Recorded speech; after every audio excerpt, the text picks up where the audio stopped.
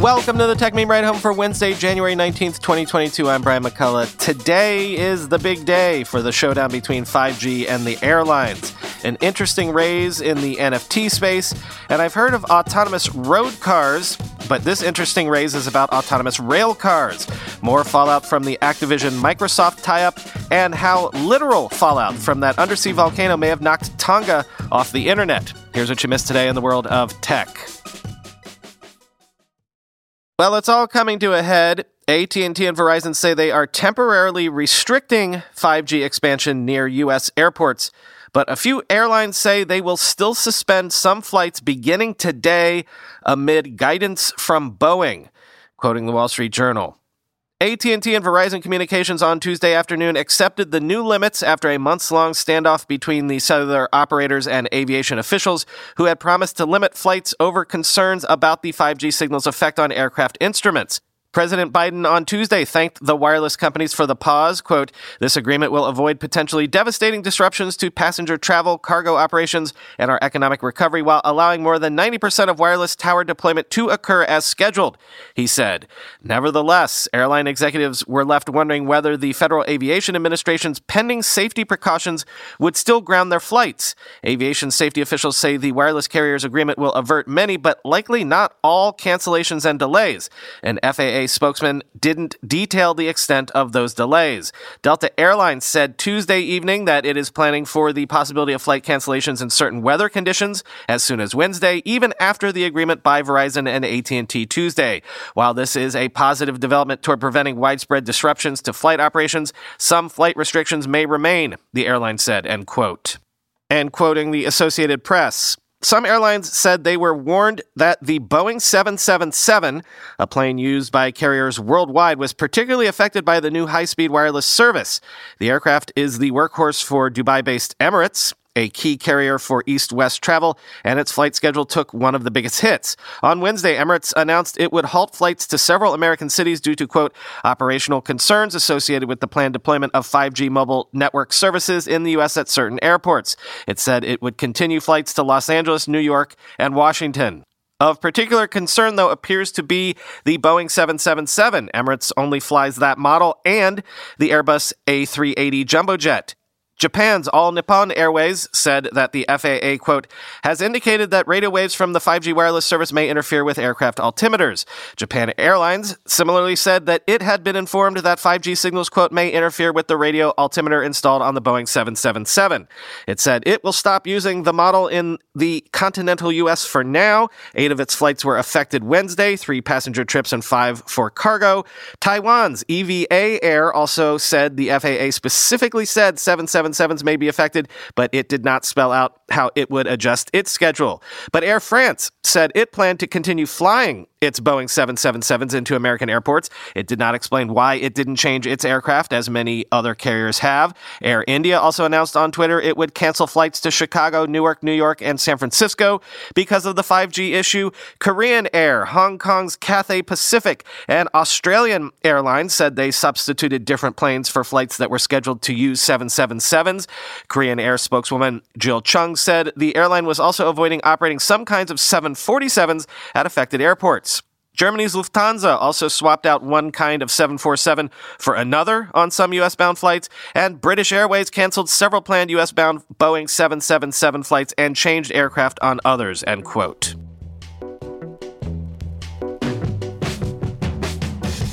Let's do a quick crypto news sort of omnibus, a grab bag of 3 different stories. First up, Coinbase announced it is partnering with MasterCard to let users pay with a credit card on its upcoming NFT marketplace. They want to solve what they call pain points and classify NFTs as digital goods. Quoting Decrypt, Coinbase has been working for some time on Coinbase NFT, a peer-to-peer marketplace for non-fungible tokens. In just 48 hours following the announcement of its launch, the platform had over 1.4 million signups. As part of its deal with MasterCard, the exchange announced that it will be, quote, able to provide a better customer experience on Coinbase NFT. In December 2021, Coinbase added support for viewing NFTs to Coinbase Wallet, its non-custodial wallet, end quote. Then, news that NFT marketplace OpenSea is acquiring crypto lending APIs startup Dharma Labs. Sources say the deal was valued at between $100 and $130 million, quoting the block. Dharma, an early entrant to DeFi, set out to create more seamless user interfaces for lending and swapping tokens, bridging the crypto and fiat world by enabling users to deposit $1,000 from their debit card to swap tokens listed on Uniswap v3.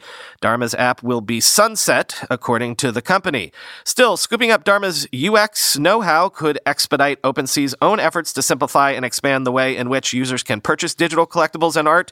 OpenSea told the block that introducing new and accessible purchasing options, including fiat options, is top of mind for the firm. Simplified fiat on-ramps could be a tailwind for the already fast-growing NFT market, which JP Morgan described this week as being the fastest-growing universe in the crypto ecosystem. OpenSea itself has kicked off 2022 on a strong note, clocking in volumes above $2.35 billion in January. Still, competition in the market is mounting, with new entrants like LooksRare coming on the scene recently, siphoning market share in the process. For its part, OpenSea has amassed a significant war chest, having just recently closed a funding round that valued the company at $13 billion, end quote. And one of the things we've talked about is that there's not yet really a leading gold standard or definitive blockchain for NFTs to live on yet, which makes the Metaplex Foundation, developer of an NFT protocol behind more than 5.7 million minted Solana NFTs, an interesting raise. They've raised a $46 million round with Michael Jordan and Allen Iverson among the 90-plus investors, quoting Decrypt. Metaplex is the standard protocol behind Solana NFTs, with more than 5.7 million such NFTs minted to date, according to the foundation. That's spread across 85,000 projects with 600,000 unique collectors, with Solana NFT trading volume topping $1.2 billion to date, end quote.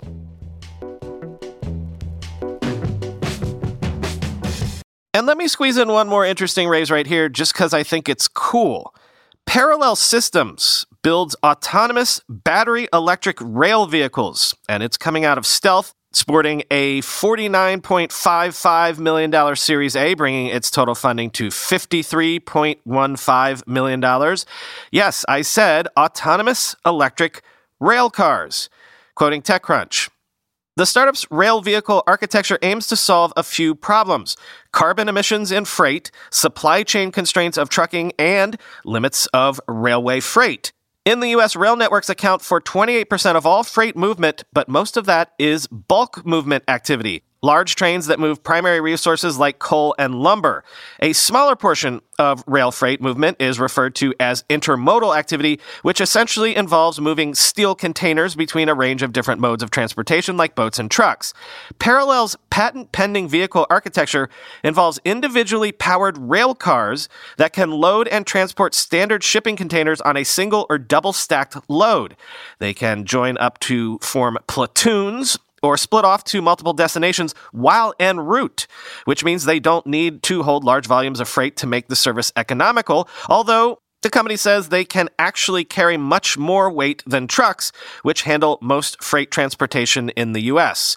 For the unit economics of freight trains to get competitive with trucks, you need really long trains, and you're amortizing the cost of that locomotive and crew over that one really long train, said a spokesperson for the company. When that becomes a problem is when you're figuring out where to park that big train, and the answer is not many places, end quote.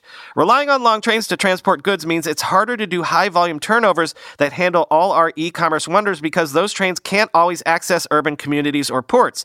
They require specially built large terminals to accommodate their physical size.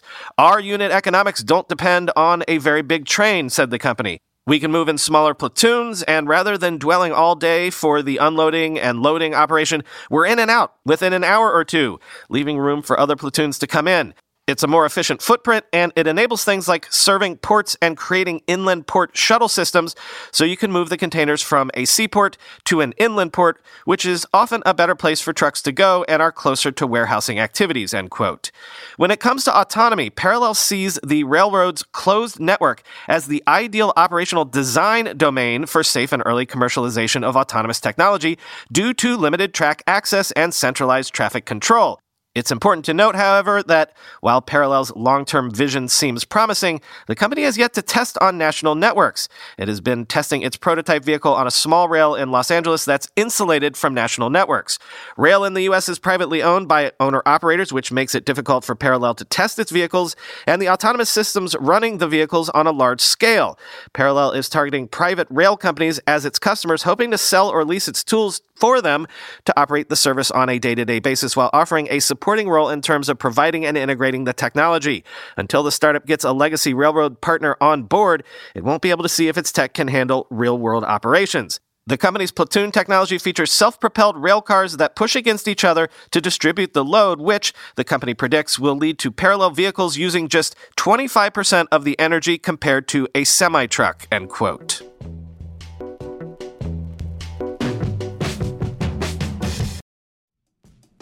With everybody fighting for attention, how can your business stand out and connect with customers? Easy. Get Constant Contact. Constant Contact's award-winning marketing platform has helped millions of small businesses stand out, stay top of mind, and see big results fast. Constant Contact makes it easy to promote your business with powerful tools like email and SMS marketing, social media posting, and even events management. With Constant Contact, you'll reach new audiences, grow your customer list, and communicate more effectively to sell more, raise more, and fast-track growth. Don't know much about marketing? No sweat. Constant Contact's writing assistance tools and automation features help you say the right thing at the right time, every time. Plus, you can send with confidence knowing your emails are actually reaching your customers thanks to Constant Contact's best-in-class 97% deliverability rate. I use this, and you should too. Tackle any challenge with Constant Contact's expert live customer support. Plus, everything's backed by their 30-day money-back guarantee, so get going and start growing your business today with a free trial at ConstantContact.com. Just go to ConstantContact.com right now. Constant Contact, helping the small stand tall. ConstantContact.com. Whenever I need to do financial research for this show, for instance during tech earnings season when I have to analyze how various companies' stocks have been performing, I only ever turn to our sponsor today, Yahoo Finance. For more than 25 years, Yahoo Finance has been the brand behind every great investor.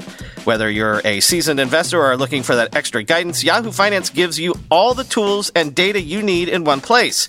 They are the #1 finance destination producing a holistic look at the financial news cycle, including breaking news, original editorial perspectives, analyst ratings, independent research, customizable charts, and so much more.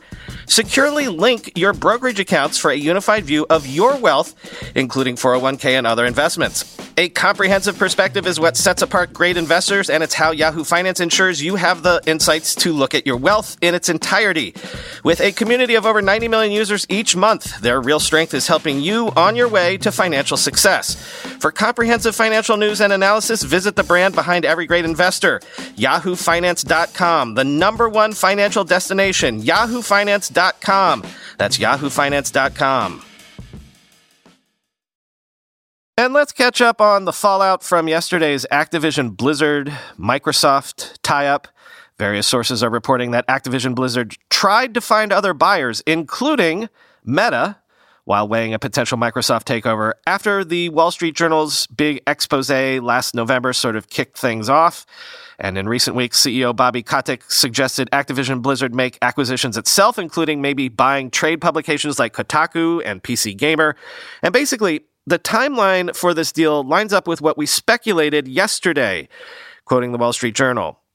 Microsoft, one of the biggest companies in the world with a market value of $2.3 trillion, held unsuccessful talks to buy social media company TikTok's U.S. operations, photo-sharing platform Pinterest, and chat startup Discord in recent years. Microsoft's biggest acquisition to date was its roughly $26 billion purchase of LinkedIn, announced in 2016. In that deal, Microsoft moved after its target's shares were depressed, in that case because the networking platform's growth had slowed.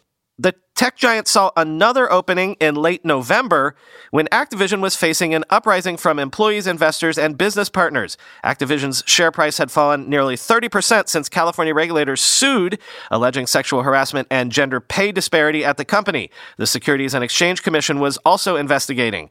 Even though the deal carries a 45% premium, it values Activision at around its level before the California lawsuit. The Journal reported November 16th that Mr. Kotick, the CEO of Activision, had known for years about misconduct allegations, including rape, and hadn't told the board, sending the stock down nearly 20% over several sessions. About 1,900 of the company's 10,000 employees signed a petition calling for Mr. Kotick to resign, and some staged a walkout. Business partners, including Sony, said they were reevaluating their relationship with the company, end quote. Them trying to interest Meta as, I guess, a stalking horse was interesting. As that last quote also makes clear, it's Microsoft that was always the likeliest suitor, though, since they've been the most acquisition hungry of late, since they can be, for now. More on that in a second. What I didn't anticipate was Sony's shares falling 13% this morning, its biggest drop since October 2008, wiping $20 billion off of Sony's market valuation after the deal was announced yesterday. So clearly the market thinks this is a blockbuster that could transform the industry, assuming it goes through, which Peter Kafka notes today that following several game studio acquisitions, Microsoft's Activision Blizzard deal faces a big regulatory hurdle with Lina Khan's antitrust-focused FTC. Quote, "Remember when Disney bought much of Rupert Murdoch's Fox empire and formally kicked off a wave of consolidation in Hollywood? This is like that. But maybe it's bigger. The deals are roughly the same size. Microsoft's deal values Activision at about $69 billion, and Disney paid a little more than $70 billion for Fox's movie studio and other assets. But this deal, if it goes through, is both horizontal and vertical integration, pairing Microsoft's Xbox console business, which already owns huge game franchises like Minecraft and Halo, with one of the world's most valuable gaming companies, which owns giant titles like Call of Duty, World of Warcraft, and Candy Crush. While streaming TV shows and movies occupy a ton of media attention, video games capture a ton of regular people's attention. Microsoft says there are 3 billion gamers around the world today and says that number will likely get to 4.5 billion by 2030. This deal is certainly going to draw a lot of attention in Washington, which has been focused on big and small deals made by most of the tech industry, but has largely left Microsoft alone until now. The irony, of course, is that Microsoft spent a long time fighting federal antitrust charges over its web browser dominance 2 decades ago. The company averted a forced breakup, but lost much of its mojo along the way. This deal has a $3 billion breakup fee. That is, cash Microsoft will have to pay Activision if the merger gets stopped by regulators, which seems like a lot of money to you and me, but is fairly small beans for this kind of transaction. Still, it's supposed to signal the two companies' confidence that it will get done. When it comes to making its case to Washington regulators, you can expect Microsoft to argue that 1, its Xbox business is much smaller than Sony's PlayStation business, and 2, that the future of gaming is about mobile, which means Microsoft isn't just competing with Sony, but with Apple and Google as well. Those are good arguments, but we'll see. Microsoft has also been moving away from its console business, low-margin boxes consumers buy for $300 or more but tend not to replace very often, and to its Netflix-style subscription model called Game Pass, where you pay the company $15 a month and can play its games on any kind of device. Microsoft already has 25 million subscribers for that service. I wouldn't expect Microsoft to make most of Activision's big games exclusive for Game Pass. Just like with movies and TV shows, games are most valuable if they're available to as many people as possible, but you can certainly see why Khan and her colleagues will want to poke into this one, end quote.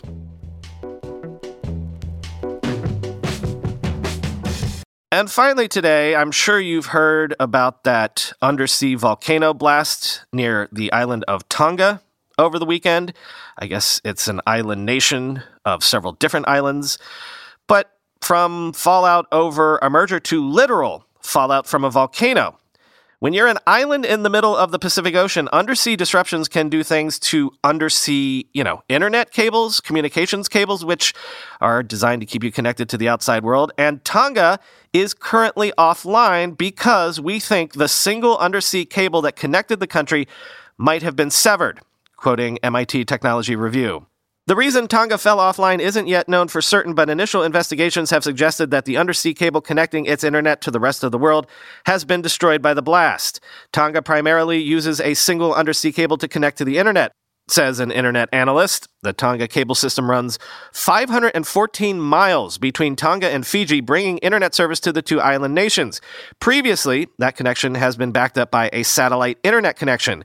I guess they're not able to do that this time because of some technical failure preventing them from being able to switch over, says the analyst. He believes that the wave resulting from the volcano explosion could have taken out the satellite dishes as well. If that's confirmed, it's just about the worst possible news for Tonga's connectivity. It will be days, maybe weeks, before the cable is fixed, says the analyst. The outage isn't the first time that Tonga's internet infrastructure has been plagued with problems. In January 2019, the country experienced a near-total internet blackout when an undersea cable was cut. Initial reports indicated that a magnetic storm and lightning may have damaged the connection, but a subsequent investigation found that a Turkish-flagged ship dropping anchor had severed the line. Fixing the issue cost an estimated $200,000, and while it was being fixed, the island relied on satellite internet connections. Those same satellite connections are likely to be the only savior for Tonga's internet in the near term, but with unknown damage to them, the country could be in for a difficult period. They were probably thinking, well, if the cable goes down, we have the satellites for resilience, says the analyst. If a volcano detonates right next to you and takes out both your cable and your satellite, there's not much you can do, end quote. Huge amounts of ash thrown up into the air by the eruption could also be affecting satellite connectivity. Fixing the broken cable won't be easy. Specialized shipping vessels tasked with fixing breakages, which occur every week somewhere in the world, albeit with less force than is likely to have resulted from the eruption, need to be sent to the site of the problem. One vessel that could help is the CS Resilience, currently off Papua New Guinea, nearly 3,000 miles away. It's estimated that any vessel could take days or weeks to remedy the issue, end quote.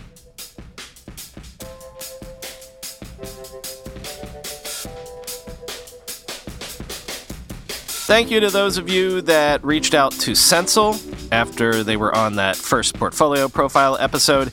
If you were interested in working at Sensal, I wanted to direct you to Sensal.com/careers. I know at the moment Sensal's in the market for electrical engineers and software test engineers. So if that's you and you're looking for an interesting new gig at a great company, Sensal, that's Sensel, Sensal.com/careers. Talk to you tomorrow.